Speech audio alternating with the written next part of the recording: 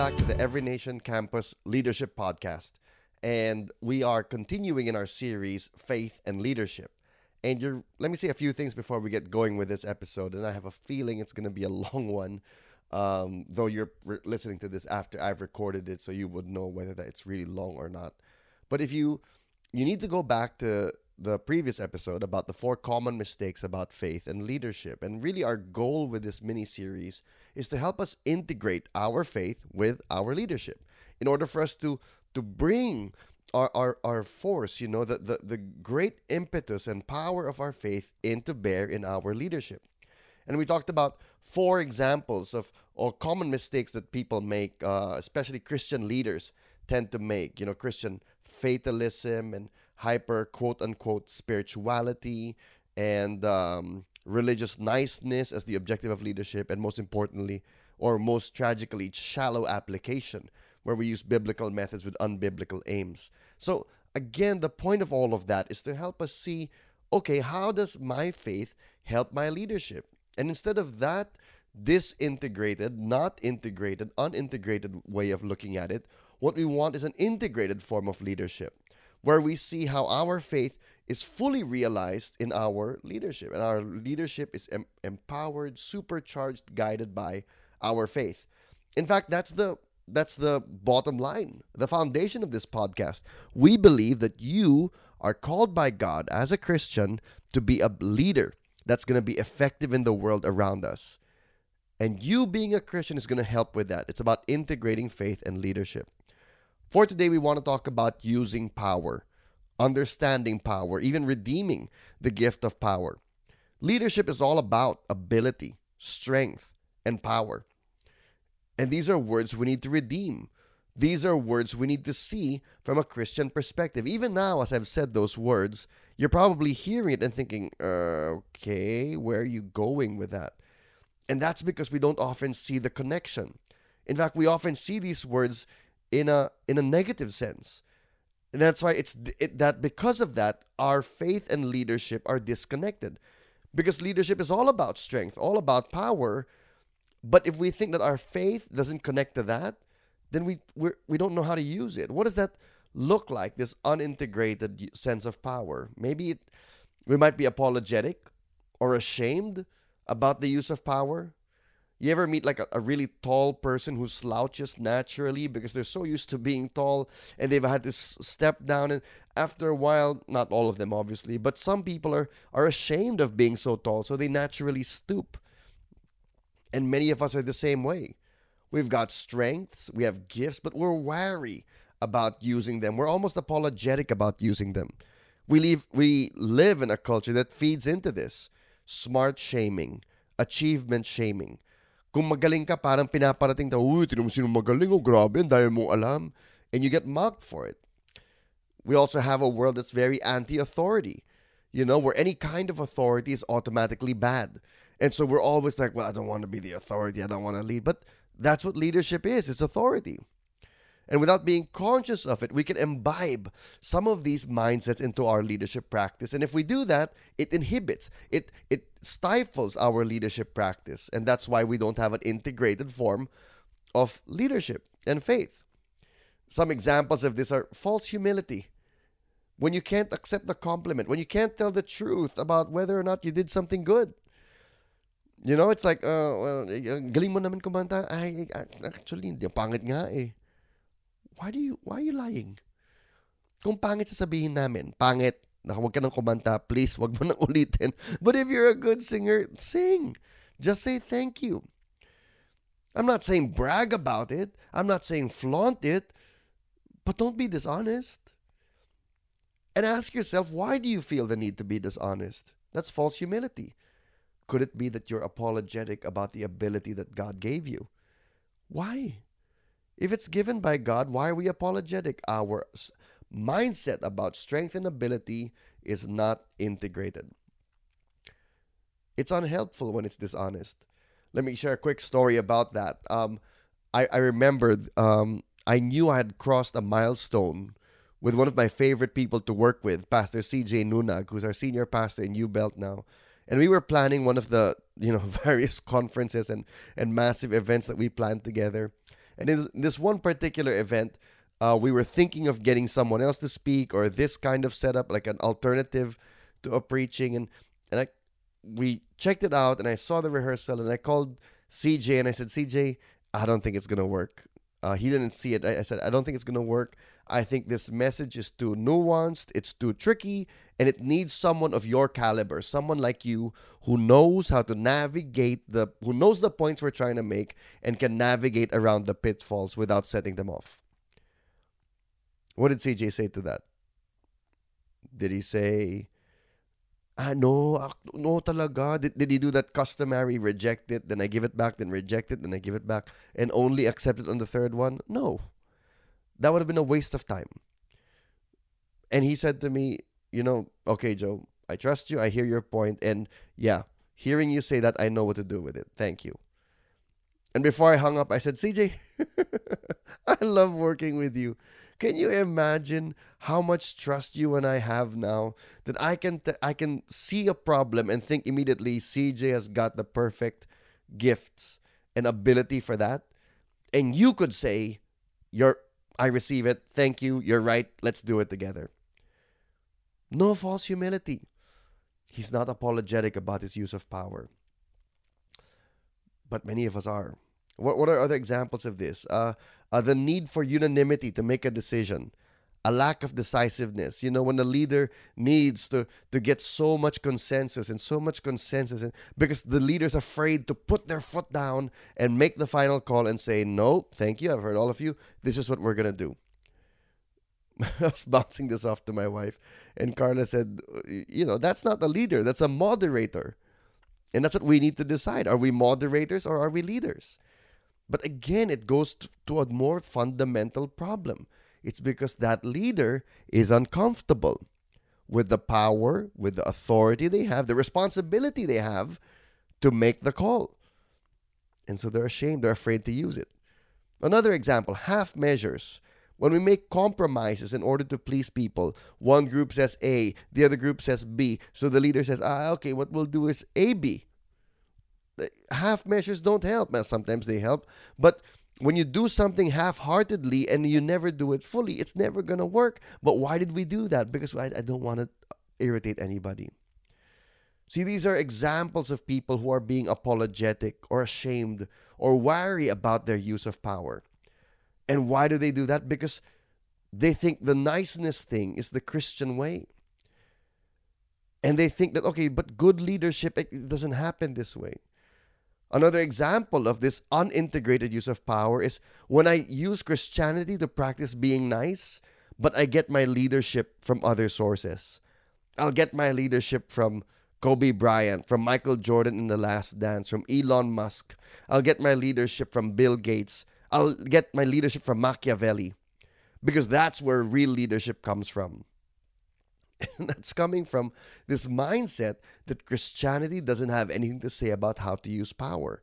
And so we'll go to lesser sources that are not good, that are not helpful to understand the use of power.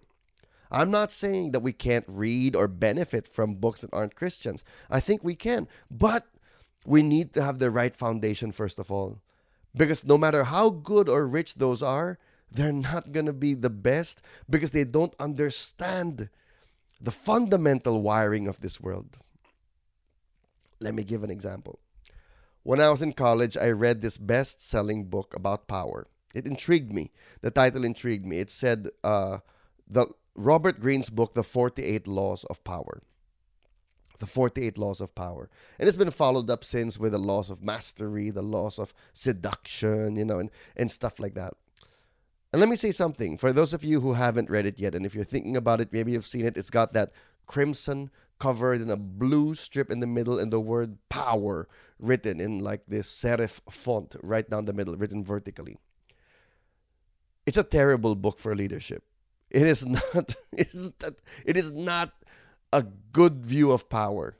It's a wrong view of power. It's great if you want to be a jerk. It's great if you want to be a substandard powerful person, but it's not good. Some of it is good. Law 28, enter action with boldness. That makes sense. Law 29, plan all the way to the end. That makes sense. Law 35, master the art of timing. That's pretty good. But there are a bunch of terrible ones as well. Law number 1, never outshine the master because your master will be threatened by you and he will try to destroy you.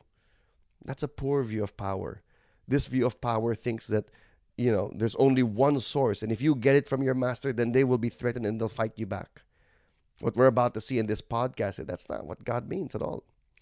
Law number 6, court attention at all costs.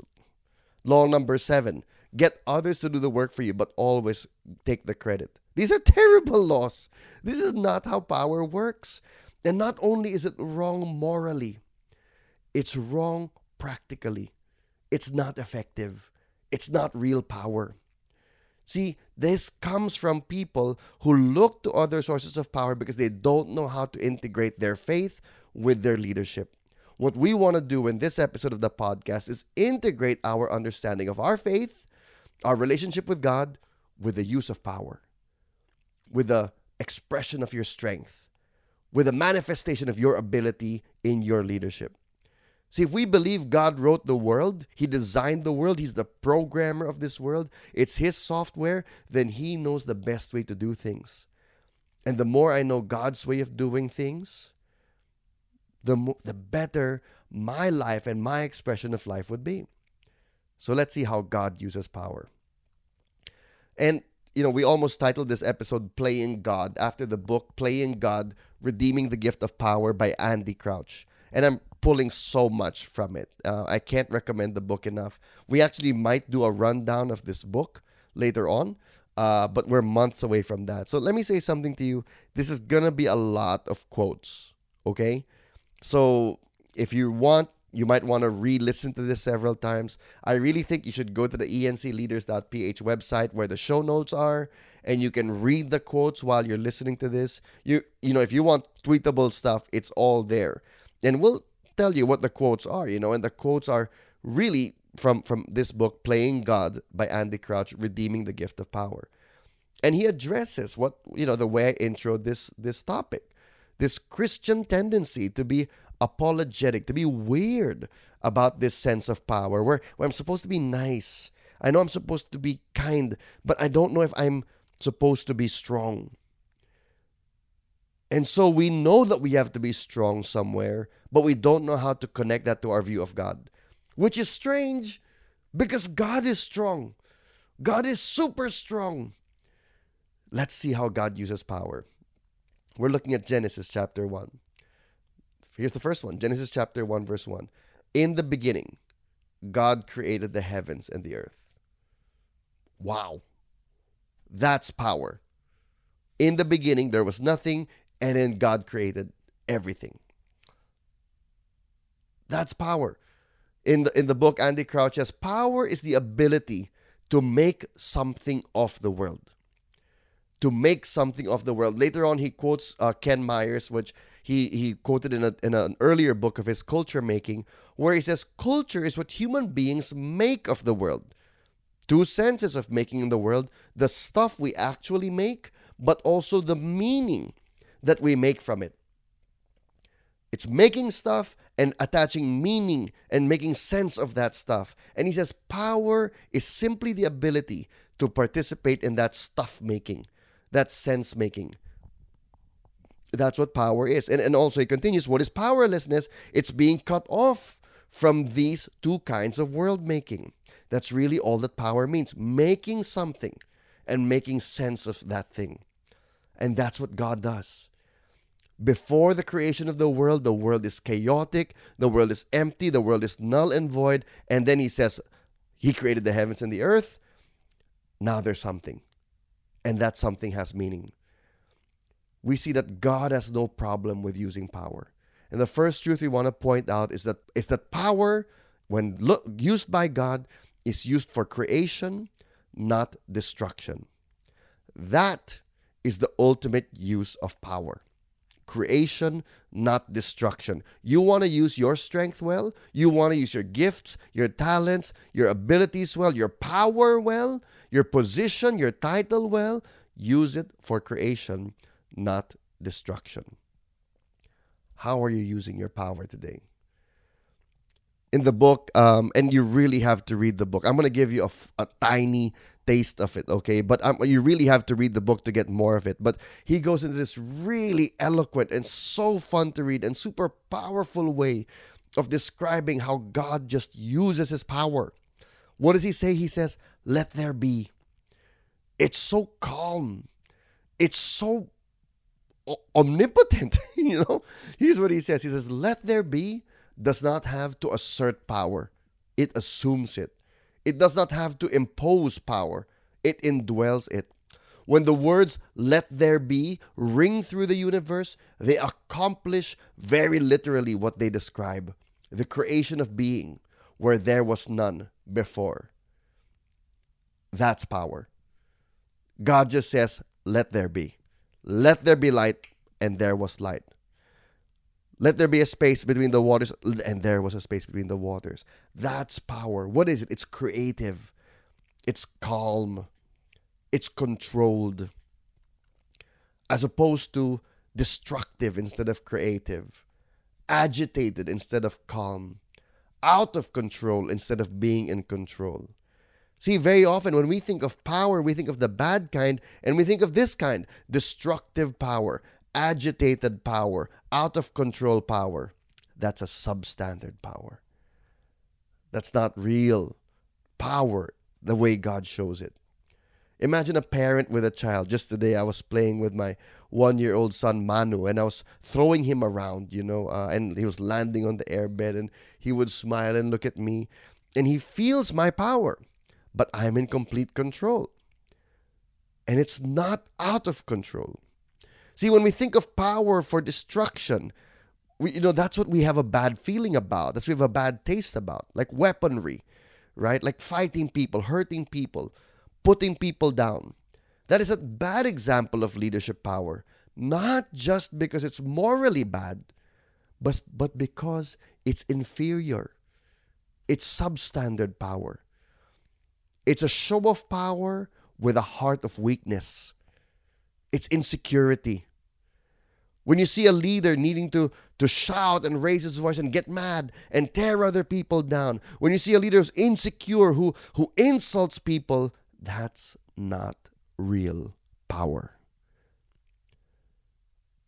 It's a flex. But why do they need to flex?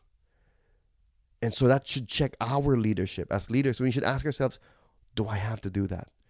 Did I have to lose my temper with my team? Did I have to use those words with my spouse? Did I have to say that in order to get them to do what I wanted them to do? Why? How little is my power that I had to resort to that? Think about Jesus when he's about to be crucified. And Pilate is getting frustrated. Pilate has the title, he has the authority, he's the positional leader, but he doesn't have power. He keeps ordering Jesus to speak to him, to answer him, and Jesus doesn't answer. So finally, in John 19, verse 10 to 11, Pilate said to him, "You will not speak to me?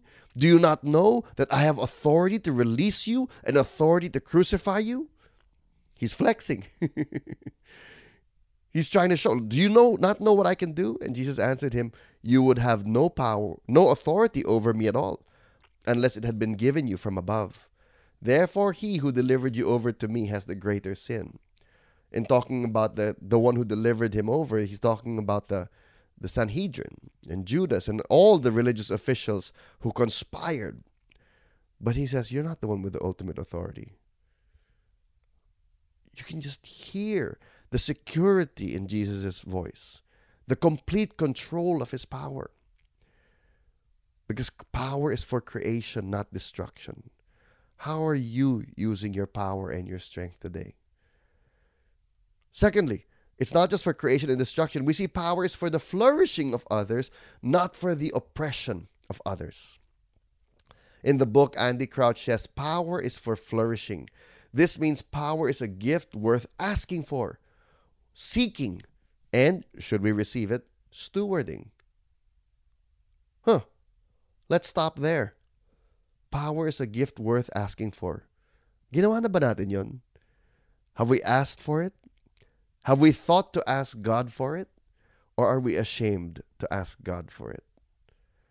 I know I can be sometimes. I'm ashamed to ask God for more money. I'm ashamed to ask God for favor and better members on my team sometimes. I just feel spoiled because I've just been spoiled to work with really great people. So I'm like, okay na ako, Lord. Why? Why not ask God for more so that you can use it for flourishing? Going back to Genesis 1, that's what God uses his power for. He doesn't just say, let there be, but he makes these things, these environments, these contexts that allow more of these things to multiply.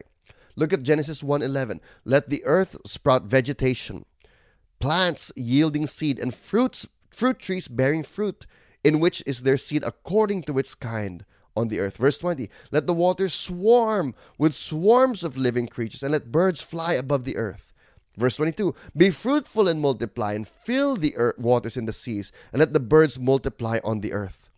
Verse 24, let the earth bring forth living creatures according to their kinds, livestock and creeping things, and beasts according to their kinds. What am I saying here? True power creates the space for people and things to flourish. It's not threatened by their freedom. It's not threatened by it and thinking it's a lack of order or wildness. It wants to release that wildness in a fruitful direction. That's what true power does. That's what God does in creation. Look at this quote from Playing God. The Creator is not seeking a world full of pets, individually domesticated animals bred to be attentive to their human masters. No. He delights in wildness, swarming and teeming. Teeming means being full of life, are part of what makes the world good. The overflow and the excess of life. All of this actually gives greater glory to God, who breathed into existence the vast spaces of earth, sky, and sea. And where these creatures can teem, T-E-E-M, not T-E-A-M, then would a meticulously tended backyard. The Creator loves teeming. What does this mean? What this means is that God in his power, because he's so in control, didn't see the need to micromanage all of these things and say, okay, how many birds will you have? Okay, I just want to make sure I have enough. Okay, how many plants will you have? Okay, just make sure that the plants and the birds. No, he is so powerful. He created the environment and then released life into all of these environments, and that is a picture of his power. Okay, Joe, let's get practical. How does this look like for our team? Well, if you're a leader, what's more powerful? That you have absolute, micromanaged, meticulous, down to the last detail control of every aspect?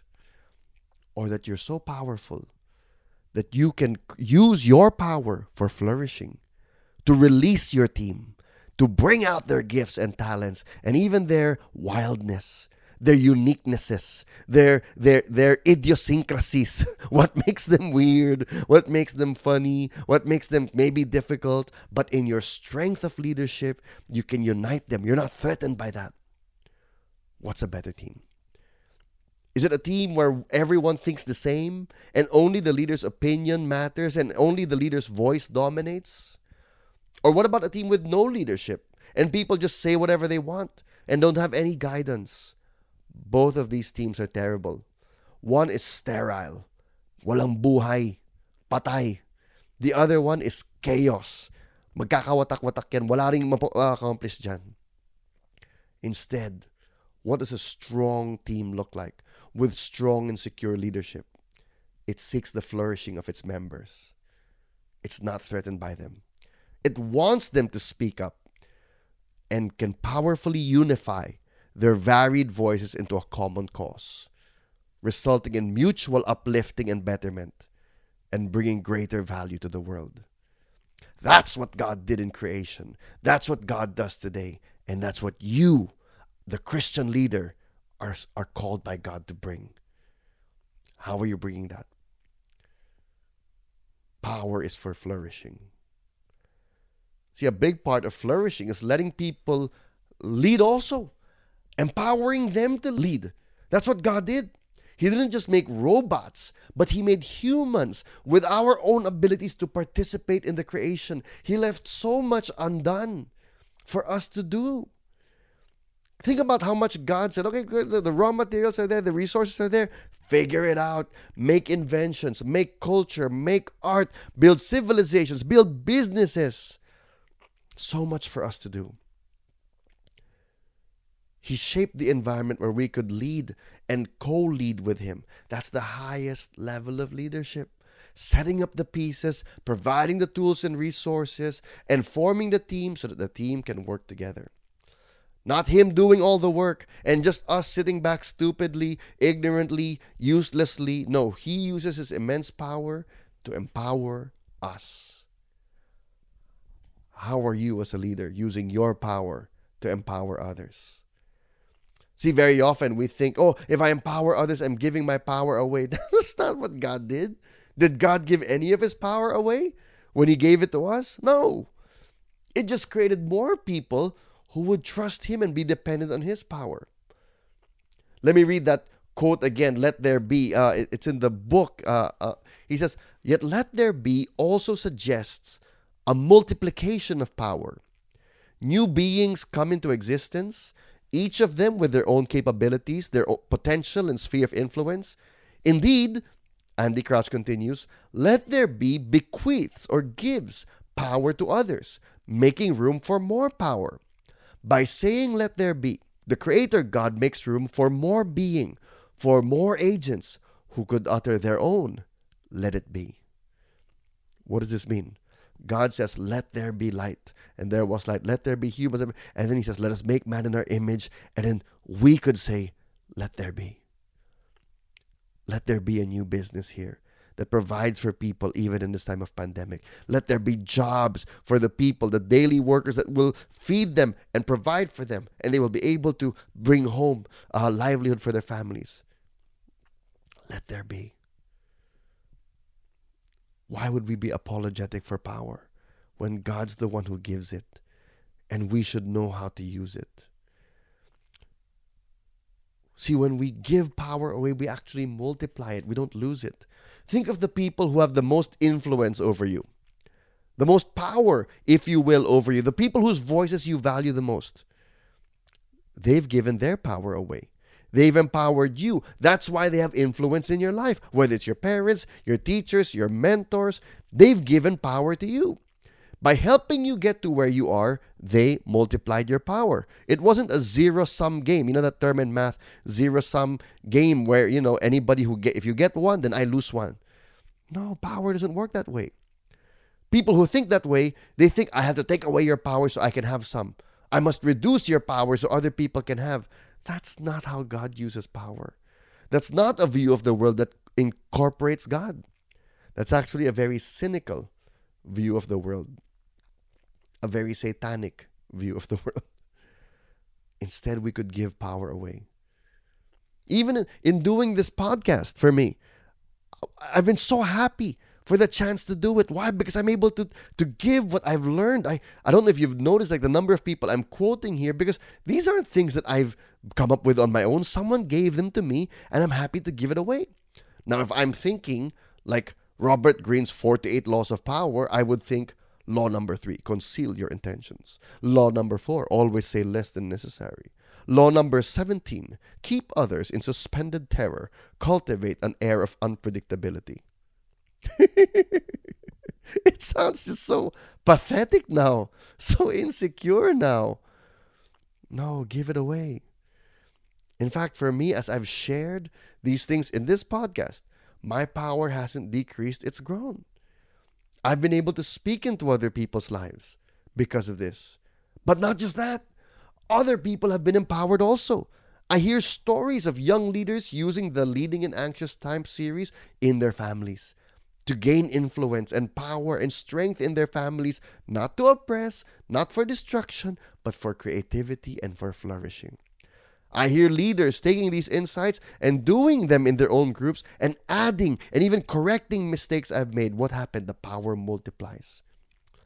And it comes back to me. And it blesses me. That's true power. That's how God uses power. When I'm insecure, I want to monopolize it. I'm afraid, I'm threatened. But when I look at God and I say, Lord, you're just giving it away because there's more where it came from, and He commands us to develop our power as well. That should be your goal as a leader, to see that developing happen. See, God has no problem with us looking to increase in our leadership for the right reasons. He even gave us that mandate. Andy Crouch points this out in the book. What did God tell humanity to do? Be fruitful and multiply. Fill the earth and subdue it. Have dominion over the fish of the sea, the birds of the air, and over every living thing that moves upon the earth. What's His command? Grow in power and use it for flourishing. Use it for the right things. As leaders, that should be our goal. To develop our team, to help them work together, so that we can say the same thing. Be fruitful and multiply. I release you. I empower you. I set you loose. I want to see you walking in your gifts. That is power used for flourishing. Power is for creation, not destruction. Power is for flourishing and empowering others to flourish. But let's be honest here. The reason why people have this wariness, kaya tayo nahihiya, kaya tayo nagkakaproblema sa ganitong mga pananalita, kasi parang we've seen it been abused, right? Power has a temptation, an allure, an intoxicating quality of like, oh wow, look at me with so much power. In The Office, Dwight Schrute, in the beginning, is given the power by the boss, Michael Scott, to determine who will work overtime and work over the weekend. And you can see Dwight, he's really loving it. He's really living it up. He's like, oh, I'm going to do this to Jim. And Jim says this quote that always comes to my mind. He says, this is the least amount of power that I've ever seen go to someone's head. In other words, Jim is saying, ang liit-liit pa lang ng binigay sa'yo, yumabang ka na agad. But we do that, don't we? I've fallen victim to that. Where I want to flex my power. I want to show that I'm the director. I'm the ganito. I'm the ganyan. My wife should submit. I am the husband. That's the tempting side of power. And that, there's a quote about it that's very famous by a man named Lord Acton, who I really don't know other than this quote. But he says, power tends to corrupt, and absolute power corrupts absolutely. You've heard that quote, right? Absolute power corrupts absolutely. That's true. I can see his point, especially in the political sense. And that's why we need a separation of powers in the political sense, because power can corrupt. But let me say something. That's not true in every sense. Not every sense. If we believe that, in every sense, absolute power corrupts absolutely, then God should be the most corrupted. We should say, like, God, you have absolute power. You're omnipotent. You're omnipotently corrupt. You're omnicorruption, Lord. That's not true. What's the difference? And in the book, Andy Crouch makes another example that's actually a great one for us to think about. Is it true that absolute power corrupts absolutely? And he says, no. There are examples in the world. There are examples in human relationships of great power that are not corrupted. The example of parents. Think of a parent. The vast majority, for sure, there are bad parents, But for the vast majority of parents, they have absolute power over their children. They can control their children's lives. They could kill their kids. But most parents don't. They love them.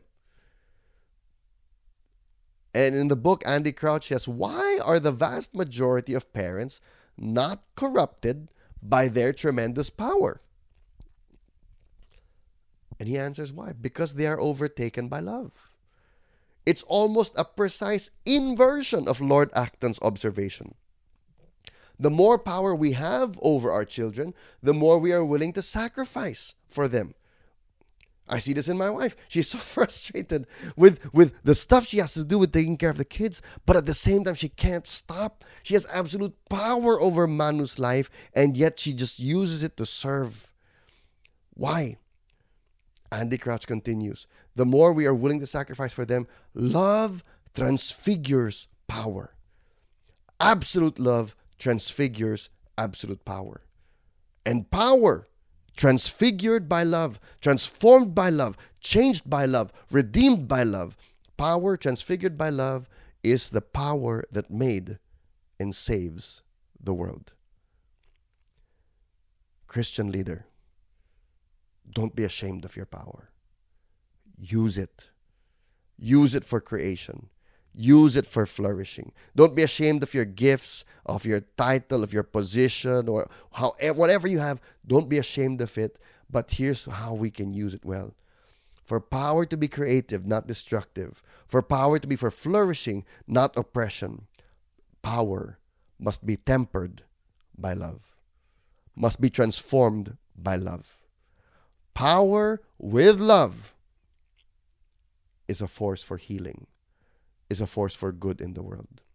See, the people don't believe that when they don't have a relationship with God. This is why, this is the advantage that someone who has a faith in God, in the creator of the heavens and the earth has, because they don't see power as automatically destructive. See, people who don't have that worldview about God will automatically think, well, power is just bad. You have people like Nietzsche, Friedrich Nietzsche, and Michel Foucault, who I studied in college, and for them, they're just so cynical. All power is oppressive. All strength is a threat. No one really loves anyone else. No one really supports anyone else. Everybody's just using one another. And what you need to do is use somebody else and stop other people from using you. That's basically how they see the world. But no, there is good in the world. Like the example of parents. And the secret is that power is tempered by love. If you believe that power is always bad, then why do you want it? Then why do you use it? Then you enter into a world where positive relationships are impossible and everything must be seen with suspicion. And it's always a game of someone getting ahead of you and manipulating you. And even me doing this podcast, I'm trying to manipulate you. I just want to use you. But if you believe in a God with absolute power and absolute love, who made you in his image to be like him, and in Jesus who died for your sins, to redeem that image of God in you, then you can believe that there is a good use of power. And it's when it's tempered by love. Andy Crouch says this: power is nothing, worse than nothing, without love. But love without power is less than it was meant to be. Love without the capacity to make something of the world, without the ability to respond to and make room for the beloved's flourishing, is frustrated love. What is the point of loving someone if we have absolutely no power to help, to serve, to give, to provide, to protect? But power with love together is an amazing combo. The quote continues, "This is why the love that is the heartbeat of the Christian story, the Father's love for the Son, and through the Son for the world, is not simply a sentimental feeling or a distant, ethereal, theological truth, but has been signed and sealed by the most audacious act of true power in the history of the world, the resurrection of the Son from the dead." Wow. First of all, just let me pause. Ang galing niya magsulat, di ba? Ang ganda. You have to read the book, Playing God by Andy Crouch, Redeeming the Gift of Power. That is the true best use of Christian leadership, of power and strength. How does that look for us? Loving, desiring the flourishing of your team. Desiring to have a positive impact on the world through your team, and loving the people, like the customer or the beneficiaries, even if you don't see them right now, but working today out of love for them. Loving the person, even if you correct them, even if you fire them, you love them. Even if you're reassigning them, you love them. Jesus, in the story of the rich young ruler, it says the rich young ruler talked to him, and before Jesus dropped this bomb on him, this correction, it says Jesus loved him. Love the people that you have power over. Love the people that you're called to serve. Three truths about the use of power that we see when we look at God. Number one, power is for creation, not for destruction. Number two, true use of power results in the flourishing of other people, that they themselves can use the power, it's multiplied. And number three, we get there when our power is tempered by love. As a Christian, you look at the cross, you look at the resurrection, you look at the empty tomb, we should see absolute power and absolute love combined. Some applications for us as we end this episode. Number one, thank God for your strength, for your ability, for whatever power you have. It comes from Him. Don't be ashamed of it. Don't be apologetic. Now, that's the difference between being a jerk and flaunting it, obviously, diba? Na, I'm not ashamed, diba? God made me this way. No, you're just being a jerk. Okay, there's proper ways to communicate it. But in your heart, don't be ashamed of that. Your skill, your talent. You know, people have called me privileged because of how I've grown up, because of my family. I don't deny it. Of course, I am privileged. And I'm grateful to God for it. And the biggest privilege I have, there's a lot. You know, I grew up in a great family. I'm thankful for the mentors I've had, the opportunities I've been given. There's a lot. I have so much privilege. But the biggest privilege, the biggest strength and ability I have is I have been made in the image of God. And I have been redeemed by Jesus. And I have the Holy Spirit. If you've been listening to this the whole time and you're thinking, well, I don't have any power. Yes, you do. If you're a follower of Jesus, yes, you do. Don't ever think you don't. And that's part of the goal of this mini-series. We'll talk more about that in the next 2 episodes. Number one, thank God for your strength, for your ability, for your power. Secondly, use it to serve others. Whatever you have, don't just be thankful. In your thankfulness, use it to serve and help others. Help them flourish. Help them discover their own power. Give that power away and watch it multiply. And watch it will not be gone from you. It will, in fact, increase overall and help the world, bless the community. Thank God for your strength, ability, and power. Number two, use it to serve others. And finally, cultivate your strength, ability, and power. Learn to grow what God has given you.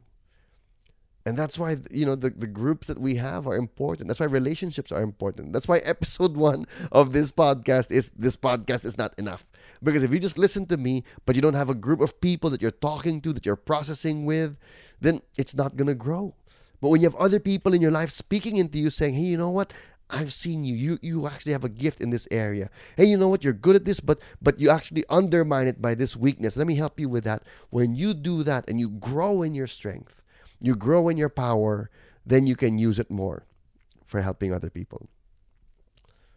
3 truths that we've said: power is for creation, not for destruction. That's the ultimate form of it.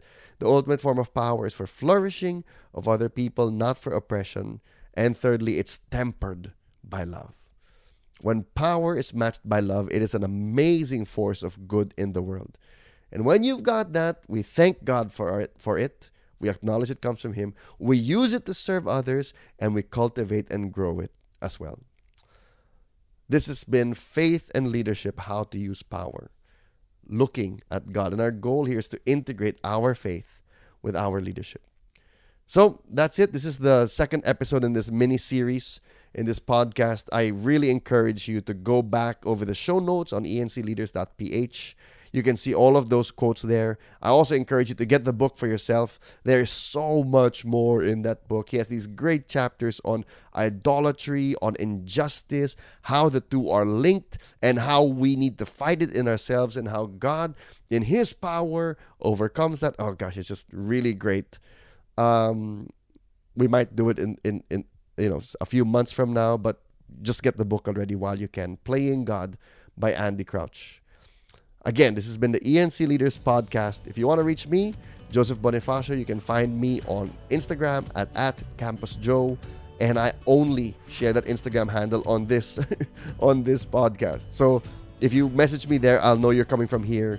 I've been thankful for the people who've messaged me. I've had a few calls about it. It's been really great processing, even good adjustments for me. So yeah, don't be afraid to reach out. God bless you. And happy leading. I pray that you thank God for the gifts and the strength He's given you. You use it to serve others, and that you even cultivate it so that we can be the leaders God's called us to be. God bless you.